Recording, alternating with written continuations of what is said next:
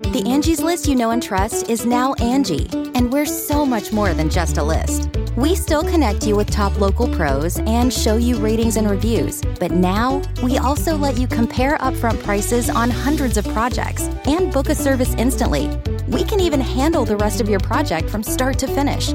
So remember, Angie's List is now Angie, and we're here to get your job done right. Get started at Angie.com. That's ANGI, or download the app today. Angie has made it easier than ever to connect with skilled professionals to get all your jobs projects done well. If you own a home, you know how much work it can take, whether it's everyday maintenance and repairs or making dream projects a reality. It can be hard just to know where to start, but now all you need to do is Angie that and find a skilled local pro who will deliver the quality and expertise you need. Angie has over 20 years of home service experience, and they've combined it with new tools to simplify the whole process. Bring them your project online or with the Angie app, answer a few questions, and Angie can handle the rest from start to finish, or help you compare quotes from multiple pros and connect instantly, which means you can take care of just about any home project in just a few taps. Because when it comes to getting the most out of your home, you can do this when you Angie that. Download the free Angie mobile app today or visit Angie.com. That's ANGI.com. You can live out your MasterChef dreams when you find a professional on Angie to tackle your dream kitchen remodel. Connect with skilled professionals to get all your home projects done well. Inside to outside, repairs to renovations. Get started on the Angie app or visit Angie.com today. You can do this when you Angie that. The following program is a production of Chilling Entertainment and the creative team at Chilling Tales for Dark Nights, and a proud member of the Simply Scary Podcasts Network. Visit simplyscarypodcast.com to learn more about this and our other weekly storytelling programs, and become a patron today to show your support and get instant access to our extensive archive of downloadable ad-free tales of terror. Thank you for listening, and enjoy the show. The darkness has found you.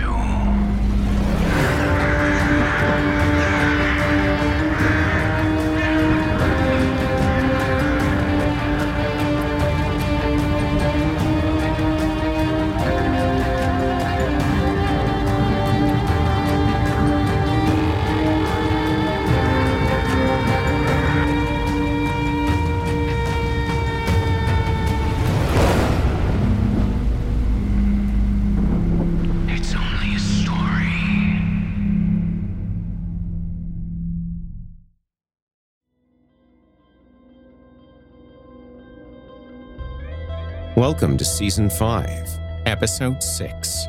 I'm your host, Jason Hill. And had I a heart, I would feel. Had I eyes, I would see. But as I have only a voice, I scream, and scream, and scream. Welcome back, Hillheads. That's right, I'm gonna make it stick. By God, I will make it stick. And be damned the fool who stands before the rising tide. Tonight's story comes from Horror Hill poet Goriet. Do you see what I did there? Do you see? Saras Nikita. And you can probably tell by my tone of voice that the fun and games have come to a miserable, contemptuous end. I spit on levity. Do you hear me, Kevin and Jeff? You'll find neither laughter, nor kindness, nor warmth in this house.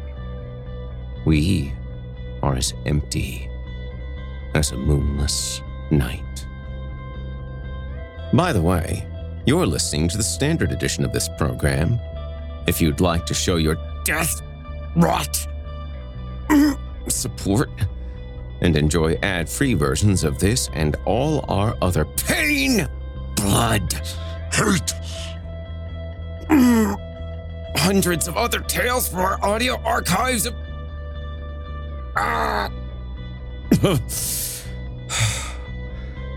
Audio archives dating back to 2012. Visit simplyscarypodcast.com and click Patrons in the upper menu to sign up today. The end of days. To get instant access from your friends at Chilling Tales for Dark Nights, thank you for your support. Thank you. Woo! It got dark in here. I guess it's fitting. Now, allow me to escort you to a place where the sun dies and nightmares come to life. Welcome, listener, to the Horror Hill. You haven't found the darkness. The darkness has found you. And now, without further ado, from author Saros Nikita, I give you Alison.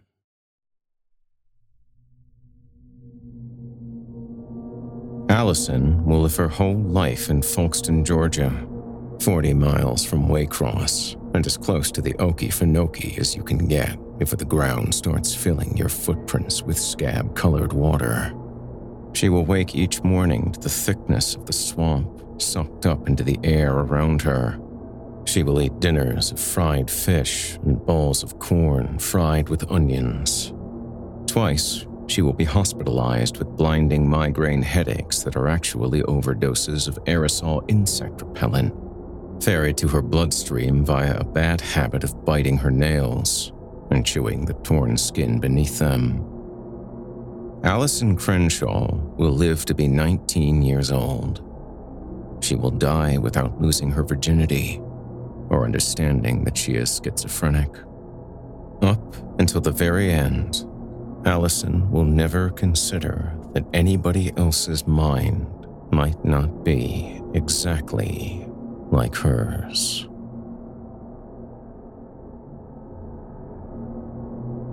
Alison's first episode, as her mother came to call them, occurred in late March, when the pines of Folkston were heavy with white, football-sized cocoons of brown moth larvae. Alison had been 5 years old, breaking apart acorns on the screened-in porch of her babysitter's house when she smelled a smell that reminded her of the white collar her mother's cat wore to keep fleas away. Then, she looked to the sky and saw that the caterpillars were finally alive in there, squirming in and out of view, obscured by the gauzy white stuff they'd spun. Looking at those caterpillars, Alison suddenly felt something in her chest, something bright and hot stirring around. She stood, disoriented, and something bolted through her, knocking her to her knees, a feeling of rage like something she had never felt before. A feeling of disgust and terrible urgency that made her feel like a balloon had grown in her throat, and the only way to make it stop stretching her was to scream out and make it pop. Then she felt something else, some heavy and alien emotion that most people would describe as homesickness. For the first time, she was feeling things in her chest instead of just thinking them in her head. And she hated the feeling. The thought that the cocoon was like her, that this feeling had suddenly come over her, was only one of hundreds more, teeming and squirming beneath her surface. And the cocoon was only a thick husk person she had grown around herself. And then, plain as her mother's voice, Alison heard something tell her, "Let them out."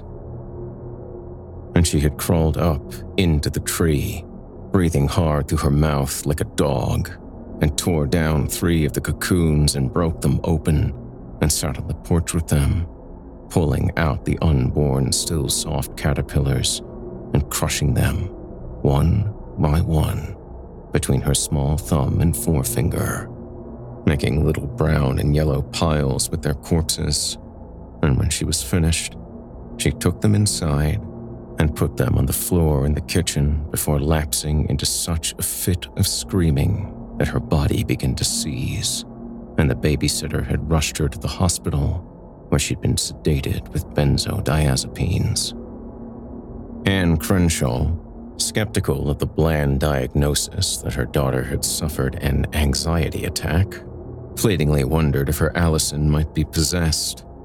But the next day, the girl was back to her old self and seemed to have unremembered anything disturbing about her behavior the previous day.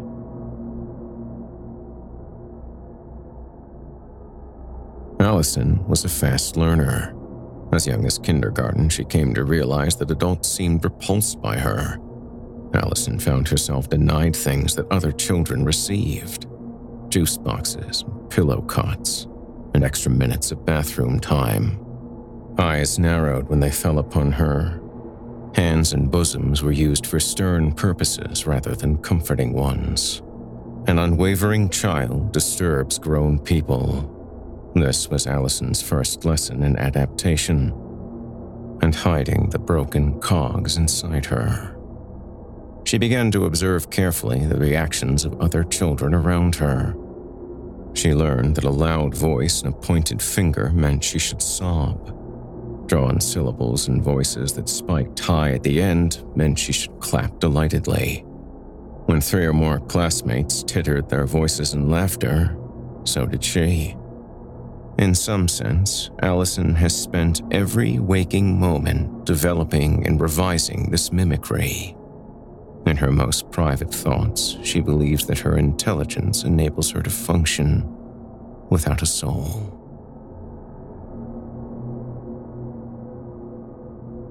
Today is Wednesday. Alison is propped on a stack of hospital pillows with one leg fastened into a steel and Velcro matrix of cruel-looking traction apparatus. The splinters of bone formerly protruding through the flesh of her calf have been prodded back into place and fixed with screws and plates. Rods are attached to the screws, and the other ends of the rods fit through the bolts of a rigid hammock suspended over her hospital bed. Around the rods, her flesh is punched into seams with hard, tight staples. When the swelling goes down and the stitches heal, the doctors will apply a soft cast that they'll replace every 20 days or after each surgery, whichever comes first. But right now, Alison's right leg is as bad as it will ever be, shaped like knobs of Chinese ginger and covered in big green bruises full of clotted blood. In the next bed over, John is being prepped for transfer to the burn ward. And she knows it's John because she can see one of his eyebrows through a break in the carapace of stained bandages enveloping his body. Flanking the eyebrow are twin divots where the EMTs have removed the piece of jewelry, shaped like a bent barbell, that he usually wears there. If not for this, the body in the bed might be anyone. It might be any 22-year-old young man with second-degree deep partial thickness burns covering 45% of his body and a morphine drip, keeping him just stoned enough to quit screaming about it. You can live out your MasterChef dreams when you find a professional on Angie to tackle your dream kitchen remodel.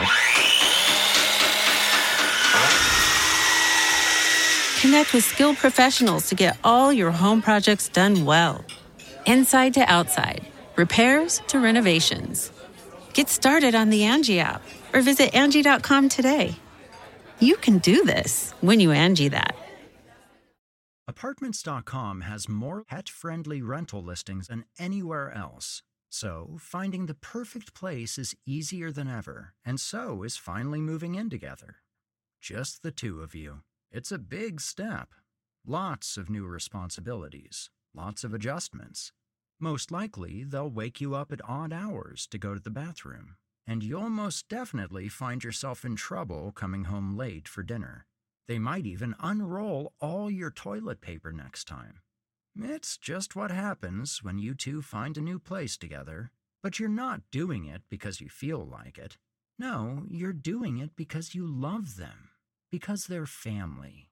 And that's why Apartments.com has the most pet-friendly rental listings on the internet, so that you and your furry family can find the perfect new place together. Apartments.com, the place to find a pet-friendly place. Today is Wednesday.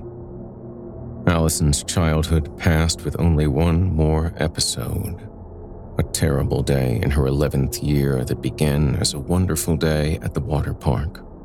In her yellow swimsuit, Alison was waiting in line for the bathroom when she saw a woman pass by her holding a little boy by the hand. The woman was wearing a floppy hat and using the hand that wasn't occupied by the boy to eat an ice cream bar, the kind with the waxy chocolate on the outside. And she was crying. Sobbing, really. Sobbing and pulling on the boy and still eating the ice cream which was falling apart in the midday heat and dripping a trail of white stuff and waxy brown shards behind her. Alison looked at the woman, bewildered, at the way the woman's mouth twisted as she tried to cry and eat, unable to stop doing either, and the broken cogs in Alison's head smashed their cracked teeth together, trying to turn. Feelings boiled up in Alison for the second time in her life. Alien and crooked. A furious feeling, like she was being tricked. And there again was the phantom smell, sweet and wicked. She had pulled off her bathing suit right there in line and attacked the woman, knocking her to the ground and forcing broken pieces of the wooden ice cream stick over her lips and down her throat while the boy looked on, screaming in a shrill child's voice. Then, desperation overtook her, an urgent need to be somewhere still and quiet and unpeopled. She ran until she could crawl and wedged her small, naked body between the toilet and wall of the bathroom stall, like an animal, seeking the tight comfort of its burrow, where she fought herself bloody to avoid being touched and tried to exorcise the deluge of feelings with screaming sobs so intense they bordered on hysteria.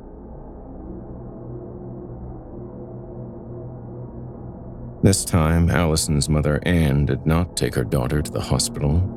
She told nobody about the episode who had not already witnessed her daughter dragged naked and bloody from the water park men's room. As for the woman with the ice cream, the splintered wood tore 2 holes the size of raisins in her esophagus, but she declined to press charges after Alison carefully printed some paragraphs of apology into a greeting card, shaped like a flower flanking a pair of sleeping kittens. Having come out of her bad moment, Alison hung her head and bit her lip because she knew those were the fitting motions for shame. But inside, she felt nothing. The final episode, the last of her life, began around 8:30 on a Monday night. Alison was alone in her room when she saw a flash of lime-colored light at the periphery of her vision, and then smelled something floral. She sniffed around the room and checked all the electrical sockets, which seemed fine, and by the time she finished doing that, the smell had gone. On Tuesday night, John and Alison went to the theater together, an event Alison logged as their 3rd official date. After the movie, John convinced her to stop off at a restaurant bar at the urging of John's idiot roommate Cleveland Harold, whom everyone called Cleaver, and who immediately set to work goading John into matching him with neat shots of Jameson whiskey. The first several shots of liquor soothed the boy's anxieties about the ramifications of taking more shots, and before long, they were clumsy and wild. A discussion about a mutually despised ex-girlfriend of Cleaver's somehow became a lusty celebration of Mexican food. But not the Mexican food you get here, that's just shit. But real Mexican food, like they ate that night in Tijuana at the place with the chickens and the fence. Alison waved away a 3rd cocktail. She observed how the bartender's eyebrows behaved and passed judgment on people based on their posture. Alison watched a cluster of women exclaim over some photo on a cell phone, noticing that the more attractive the woman, the more at ease her arms seemed to be. Alison relaxed her shoulders. Presently, Cleaver went outside to smoke, and when he did, John pushed his face close to Alison's and lapsed into a glassy-eyed insist-a-thon, telling her she looked beautiful tonight, cooing over her hair and hands and, in a burst of devil-may-care optimism, her breasts. She considered the pros and cons of sleeping with him and decided against it. She pushed him away when he was too drunk to be offended. She told him to keep his hands to himself, and he laughed. He poked a cigarette between his lips and tried to light it from the wrong end, and Alison didn't help him because she had ceased to feel any responsibility over his feelings. Alison, soberest by far, was ferrying the three of them home in John's blue 1993 Tacoma when the smell came to her again, 1,000 times more strongly, and for the first time she was able to associate it with something she'd smelt before. A high, blunt stench, like plumbing fluid and gardenia, that brought back memories of a sweet-smelling poison her father would pipe through the sprinkler hose to rid their front lawn of mole crickets and fire ants. Black plastic boxes of poison plugged into the necks of sprinkler heads like latched ticks. Alison turned to John, half-lidded, propped between herself and Cleaver. "Smell that?" "Hey," she elbowed him in the lap. "Hey, you smell that?" "I smell nothing," John replied thickly, head bobbling on his neck in agreement with the bouncing of the pickup. Cleaver had got the window seat so he could ash his Marlboro Mild into the rushing night air. This afforded John the middle seat, and more chances to insinuate his hand into the crease between Alison's thighs. John smiled, eyes fixed on some imaginary drama playing out in soft focus a few inches from his nose. Stop. Who's gonna make me, The sloppy opera of his fingers reached an apex as he thrust his thick fingers into the groove of her jeans, forcefully and without finesse, as one might wrench a bent spoon from a jammed garbage disposal. His other hand slipped between her wranglers and the small of her back, past the seam of her panties, until she could feel his dry unwelcomeness finding entry into her anus. Cleaver heaved in the window seat and dropped his cigarette onto the floor mat, where it sizzled briefly before being extinguished by vomit. You gonna say you ain't that kind of girl? Well, you're gonna be tonight. I'm gonna make a silver dollar out of a dime with your asshole tonight. Stop it. Alison grabbed John's hand, but before she could throw it back at him, the metallic poison smell intensified, filling the small space of the truck's cab, overwhelming her. If the smell in her dorm room had been a whiff of mole cricket poison dissolved in sprinkler water, this was the feeling of drowning in the stuff, of being scalded to death in a poison-flooded burrow. Alison's eyes bulged and she sucked in air. She hacked with all the force of her lungs and let go of the wheel, just for the smallest of seconds, as she pushed all the air out of her in a violent, choking wheeze. And then, a child with no eyes stepped directly into the wash of her headlights.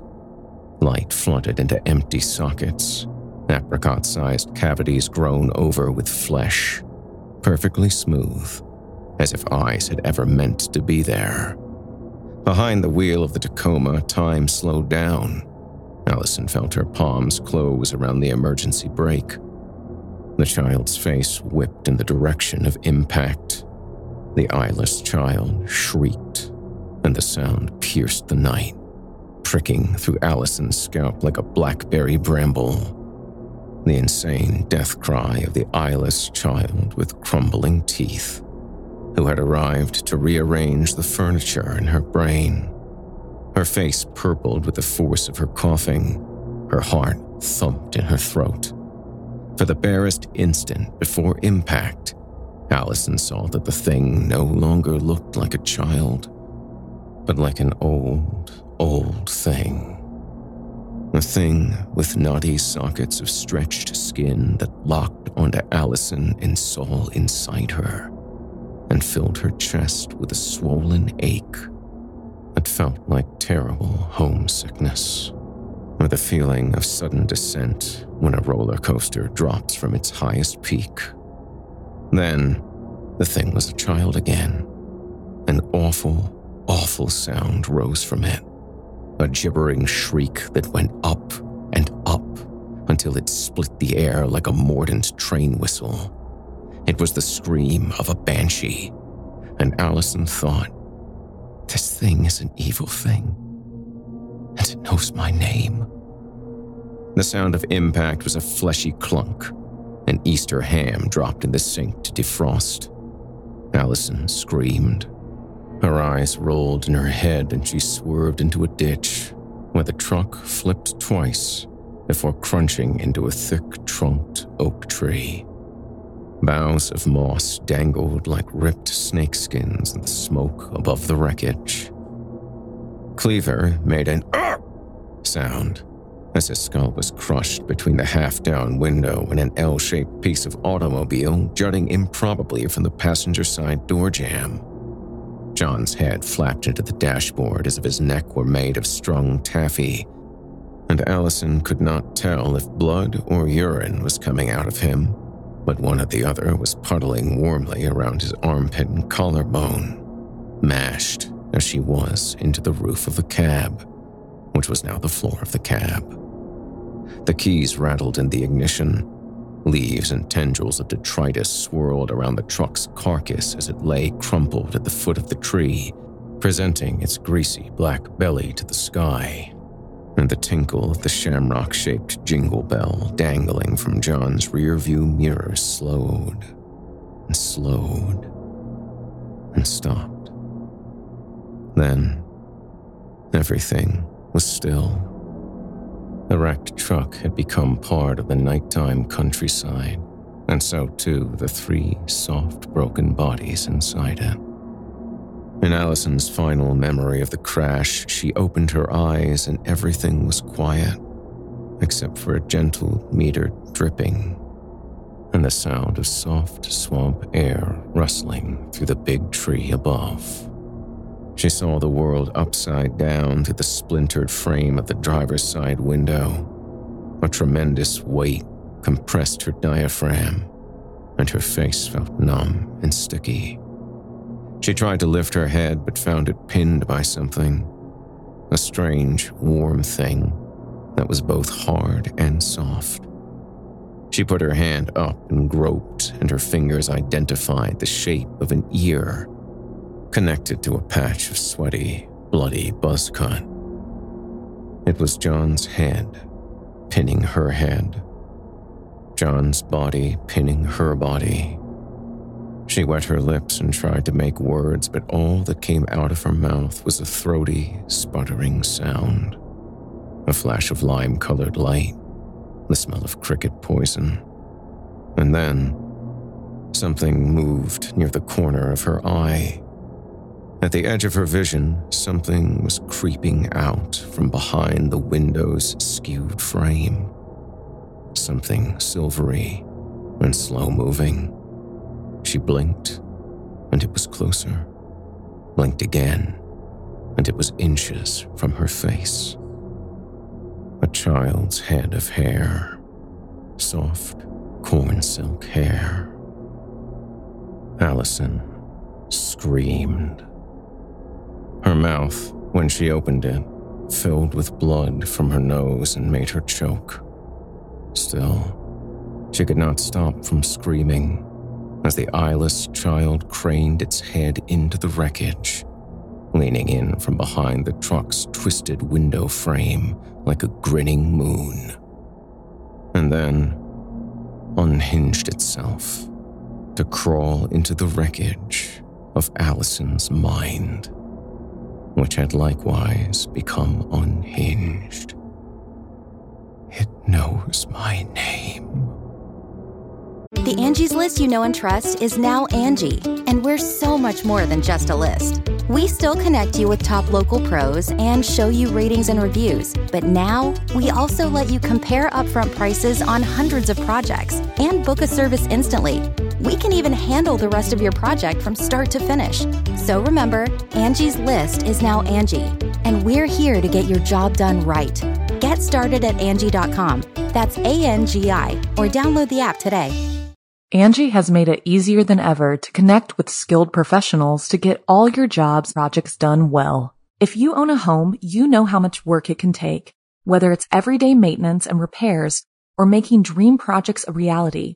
It can be hard just to know where to start, but now all you need to do is Angie that and find a skilled local pro who will deliver the quality and expertise you need. Angie has over 20 years of home service experience, and they've combined it with new tools to simplify the whole process. Bring them your project online or with the Angie app, answer a few questions, and Angie can handle the rest from start to finish, or help you compare quotes from multiple pros and connect instantly, which means you can take care of just about any home project in just a few taps. Because when it comes to getting the most out of your home, you can do this when you Angie that. Download the free Angie mobile app today or visit Angie.com. That's ANGI.com. Angie's List is now Angie, and we've heard a lot of theories about why. I thought it was an eco move. Fewer words, less paper. No, it was so you could say it faster. No, it's to be more iconic. Must be a tech thing. But those aren't quite right. It's because now you can compare upfront prices, book a service instantly, and even get your project handled from start to finish. Sounds easy. It is, and it makes us so much more than just a list. Get started at Angie.com. That's ANGI, or download the app today. Today is Wednesday. Cleaver died on impact. Alison knows that now because the doctors have told her. Except they called him Albert Cleveland Harold Strunk, and for a moment she didn't know who they were talking about. She also knows that her airbag likely saved her life, even if her face is a swollen purplish mess, and her upper lip feels as large as a split kielbasa. And she knows that she passed out before the truck caught fire. She knows these things now. But even conscious, they tell her she wouldn't have been able to free herself because of how her right leg was bent up into the center console and jammed in place with the length of her own broken tibia. But even spared that, they continue. The nurses and doctors, she would still have been pinned beneath John's limp weight, which fell draped across her body like a sweaty human duvet. 210 pounds of him. A 210-pound fire blanket.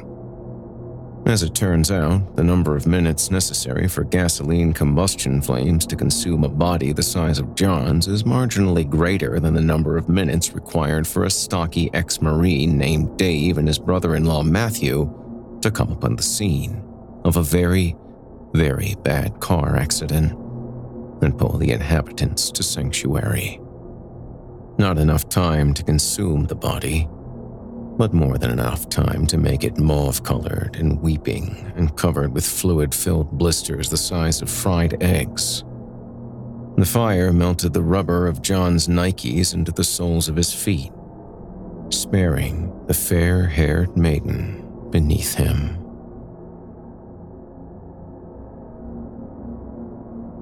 Today is Wednesday. This visit that the nurses are granting Alison is an excursion from Intensive Recovery Room 914, to which her relocation from the operating room is recent enough that she's still stupid with anesthesia. The nurses keep reminding Alison that such a visit is very much against hospital rules, as if they've been weakened by her mewling and unending petitions. From how the nurses are behaving, Alison understands that she is expected to thank John. She is expected to demand to thank him for shielding her from the flames and sparing her flesh by the sacrifice of his poor, selfless body. She thinks maybe she is expected to weep over him, or to burst out with some display of gratitude or bewilderment, or even explode into sudden internal wrath at the injustice of it all. That the nurses are affording her this indulgence now, in the freshest aftermath of their shared hell, is a fact Alison takes to imply that John is extremely unlikely to survive. The thought does make her feel something in her chest, but it might be a broken rib. Although Alison is 100% certain that John's act of self-sacrifice was more a testament to his blood alcohol level than his belief in martyrdom, Alison's logarithmic judgment tells her to play along. She calls up just enough tears to brighten her eyes. She whispers some nonsense words and reaches through the bed rail, but isn't permitted to touch him because the risk of infection is terribly high when you're missing most of your skin. Alison sits with him, doing these things until John's breath quickens beneath the bandages, and he begins to whimper, at which point the nurses separate the two beds in order to calm John with another jolt of morphine.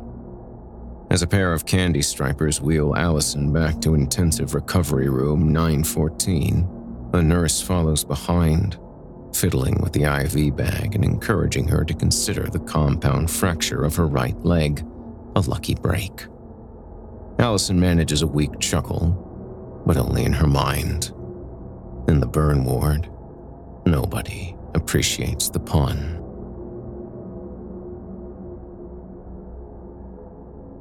Today is Wednesday. There is an article in the paper about the accident. The nurse brings Alison a copy and holds it up so she can see the headline through her crusty, slit-swollen eyes.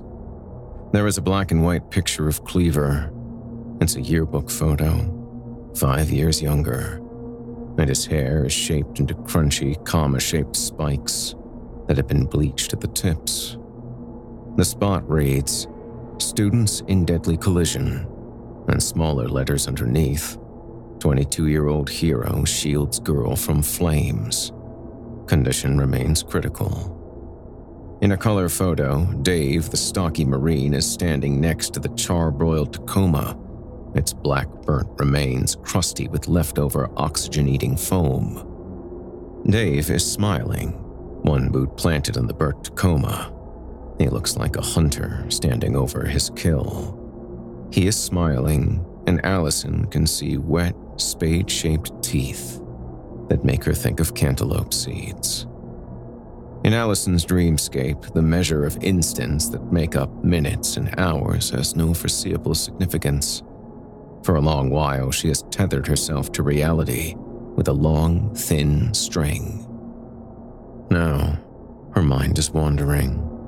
She dreams of the child, its moon-shaped face, and an eyeless horror that comes towards her out of the dark, smiling, plucking apart knots with long, thin fingers.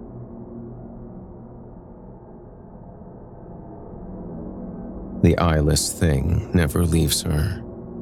Sometimes it sits on her lap, playing with her hair and sucking on the external fixation pins that jut from puffy openings in her calf. But most often the thing has taken to tucking itself into a corner of the ceiling, like a blind house spider. It grins and whispers things as she swallows her antibiotics and scrapes up green spoonfuls of Cisco gelatin dessert, and lets the beeping of the various monitors lull her into blissful morphine doses.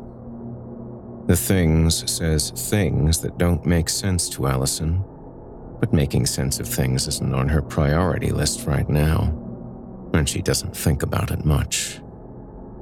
They must understand that you've purchased this township fair and square. There's one thing that it whispers. It also says things like, Jemima used to love corn on the cob, and to incapacitate a witch, you must impale it by the cunt. Even though Alison has never known any witches or anyone named Jemima except the black lady with the bouffon on the squeezable bottle of pancake syrup, sometimes the eyeless thing sings soft, sweet songs about animals going to heaven, and sometimes it talks about John. When the burns dry up, he'll come for you, it whispers. The face of the thing still looks like a child, but the body is bloated and scaly, and the arms and legs have begun to look like the legs of a spider or a wasp. He will crawl in here when you're sleeping, and he will steal your skin.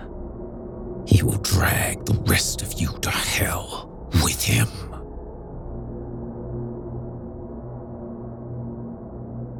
After the hero story runs in the paper, the nurses start reading Alison's letters from well-wishers and congratulators that are arriving for John. There are Hallmark cards with sappy religious poems, often passed around offices and classrooms, signed with a chaos of different names and inks. Arts and crafts sympathies from Girl Scouts and relatives in second-grade Sunday school classes. Alison's mother arrives at some point while Alison is dozing, and when she wakes up, she's there, at the side of the bed. She presses her lips together a lot, and her eyes never stop being pink and glassy with tears. When she speaks, she can't keep her voice from cracking. She keeps wanting to hold Alison's hand. By the 5th day, Alison does not want to hold anyone's hand. She just wants to sleep. The doctors have removed her from the morphine drip, and now sleep is the only release from the deep, rotten ache biting into her bones. But she can't sleep. Not really. She can only get as far as dozing, and then she gets stuck, in between dreaming and waking. But there isn't much pain in the in-between, so Alison doesn't mind staying there. She learns the sound of her own heartbeat and likes the way the sheets ruffle the hairs on her arms. She listens to the cogs turning inside her. She fades into a painless place that only looks like her hospital room. The eyeless thing sits on her pillow and picks at her hair and strokes her eyebrows gently. It makes a singing sound in its throat, like a wet nurse humming a baby to sleep. Some days pass. Alison feels well enough to watch television and eat one of the hamburgers her mother brings, but the meat tastes spongy and strange, and she spits it out. She asks the right questions and smiles at the right times, and at night, she has terrible, sweating nightmares, in which she knows she needs to find her way to the burn ward. But her leg is bolted to the traction beam with screws bored into her bones. Alison wakes from these dreams, panicky and physiologically agitated, and it takes time for her to relax and to sleep again. She's not alone. Her eyeless visitor watches from its hidey hole in the corner of the ceiling, telling her things about centipedes and the A-bomb, and things about John. Eventually, Alison notices that the thing doesn't speak words any longer, only sounds. Laughing and squishing sounds. In the dimmest corner of intensive care room 914, Alison can see the thing grinning and pulsing. She can see that it's begun to spin a cocoon around itself.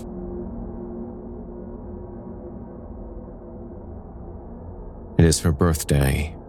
Nurses and her mother and several members of her mother's church are gathered around her bed, but she cannot tell their faces apart, and she cannot hear the singing because the noises from the thing cocooned in the corner have grown deafening. She sees a foil balloon with a honeybee and a cake with blue icing, and on top of the cake there are candles whose tips are alight with the most beautiful, sensuous, godly fire. Alison looks into the fire, and two things happen at once. She is gripped by the most powerful orgasm of her life, and the thing in the corner screams a single word so loudly that she will be effectively deafened forever. The word is burn. The nurses are reluctant to allow Alison another visit to John's room, as his morning debridement has been a difficult one, and the pain is overcoming him to the point where drugs merely bring the unholy pain ripping through his skinless nerves from a scream to a conversational tone. An indoor voice, as Alison's aunts and teachers would say. But in the end, they agree to wheel her briefly to John's bedside, persuaded perhaps by her meaningless tears, and perhaps by a sense of emotion, a thing that Alison is no longer capable of comprehending. The matches the nurses use to light her birthday candles are pushed into the rim of her cast, the strike strip irritating the splotchy skin that has grown prickly with newborn hairs. The child thing sits at the foot of her hospital bed, smiling at her with its mouth full of teeth. Hundreds of teeth. Its bones and its face have gone. The oxygen tank ignites immediately, showering John with sparks the color of fireflies in the moonlight, and the redder, richer flames as the bandages and ointments catch fire. Alison cannot hear screaming. She cannot hear the crack of bone as her leg breaks apart for the second time as she drags herself into John's bed and covers his raw body with her own. She smells cricket poison. She feels flames splash across her body.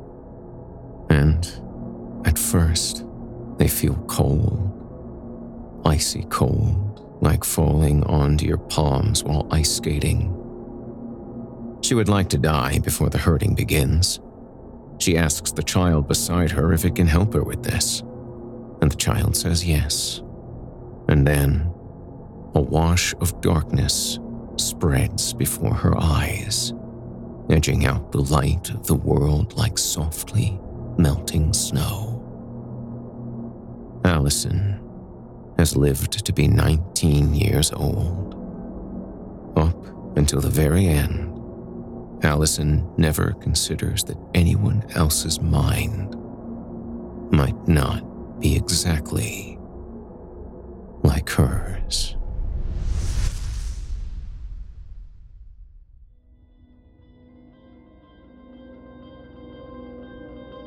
Alison was written by and brought to you courtesy of Saros Nikita.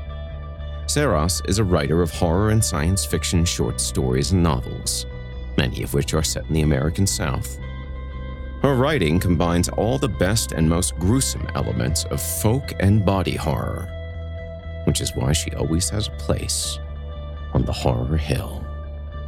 If you enjoyed what you've heard on today's program, please take a moment to stop by our iTunes page or wherever else you listen to your favorite podcasts and leave us a 5-star review and a kind word. It makes a huge difference and would mean a lot to me. If you'd like to hear more lengthy tales, be sure to take a look at my audiobooks, available now on audible.com. If you'd like to hear a premium, ad-free edition of tonight's and all our other episodes, visit simplyscarypodcast.com today and click the Patrons link in the menu at the top of the screen. You'll find yourself at chillingtalesfordarknights.com, where you can become a patron for as little as $5 per month and get access to our entire audio archive dating back to 2012, including past episodes of this program, all of our other shows, and hundreds of standalone releases, all of them ad-free and available to download or stream. If you happen to use Facebook, Twitter, Instagram, or YouTube, you can follow and subscribe to Chilling Tales for Dark Nights there, where you'll get all of our latest updates and new releases, and have the chance to interact with us each and every week. You'll find me personally on Facebook, Twitter, and Instagram as well. Until next week, listener, when we meet up once again atop the horror hill for yet another dance with darkness, I bid you good night.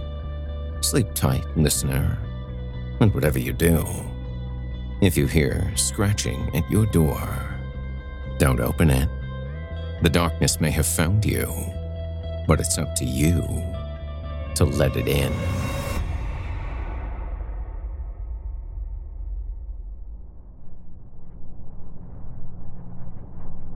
You've been listening to Horror Hill, a production of Chilling Entertainment and the creative team at Chilling Tales for Dark Nights, as well as a proud member of the Simply Scary Podcast Network. Visit simplyscarypodcast.com today to learn more about our network and our other amazing storytelling programs. Tonight's program was hosted and its featured stories performed by yours truly, Jason Hill, unless otherwise noted. Selected stories have been adapted with the kind permission of their respective authors. Sound design, original music, and final mixing and mastering provided by Felipe Ojeda under the guidance of executive producer and director Craig Groshek. The program's logo was created by Craig Groshek, and this week's artwork provided by Omega Black, unless otherwise noted. Got a scary tale of your own that you'd like performed? I take submissions. Email it to me today at horrorhill@simplyscarypodcast.com to have your terrifying tome considered for production in a future episode of the show. If you enjoyed what you've heard on tonight's program and are joining us on your favorite podcast app, subscribe to us to be sure you never miss an episode, and leave us a 5-star review and a comment. Your feedback means a lot to me. You can also follow Chilling Tales for Dark Nights and Horror Hill on Facebook to connect anytime and get the latest updates. If you're listening on the Chilling Tales for Dark Nights YouTube channel, do us a favor and hit the subscribe button and the bell notification icon to get more spooky tales from me and the crew, and another episode of this program each and every week. And don't forget to hit that thumbs up button to tell us how we're doing, and leave a kind word or a request. If you can never get enough spooky stories and can't wait until next week for more, and haven't already, be sure to check out Chilling Tales for Dark Nights on YouTube for hundreds of free audio horror stories, including more performances from yours truly, and consider supporting us by becoming a patron at chillingtalesfordarknights.com. In addition to helping us out, you'll get exclusive access to our audio archive and ad-free downloads of all your favorite stories, including those you've heard on this program. As for me, I'll be back next week with more frightening fiction to haunt your dreams. Until next time, I'm Jason Hill, and you've been listening to the Horror Hill Podcast. Good evening, and sweet dreams.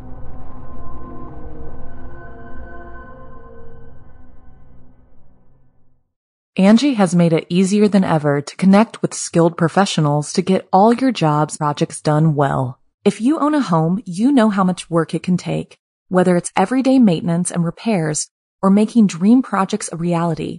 It can be hard just to know where to start, but now all you need to do is Angie that and find a skilled local pro who will deliver the quality and expertise you need. Angie has over 20 years of home service experience, and they've combined it with new tools to simplify the whole process. Bring them your project online or with the Angie app, answer a few questions, and Angie can handle the rest from start to finish, or help you compare quotes from multiple pros and connect instantly, which means you can take care of just about any home project in just a few taps. Because when it comes to getting the most out of your home, you can do this when you Angie that. Download the free Angie mobile app today or visit Angie.com. That's ANGI.com. Angie's List is now Angie, and we've heard a lot of theories about why. I thought it was an eco move. Fewer words, less paper. No, it was so you could say it faster. No, it's to be more iconic. Must be a tech thing. But those aren't quite right. It's because now you can compare upfront prices, book a service instantly, and even get your project handled from start to finish. Sounds easy. It is, and it makes us so much more than just a list. Get started at Angie.com. That's ANGI, or download the app today. The Angie's List you know and trust is now Angie, and we're so much more than just a list. We still connect you with top local pros and show you ratings and reviews, but now we also let you compare upfront prices on hundreds of projects and book a service instantly. We can even handle the rest of your project from start to finish. So remember, Angie's List is now Angie, and we're here to get your job done right. Get started at Angie.com. That's ANGI, or download the app today.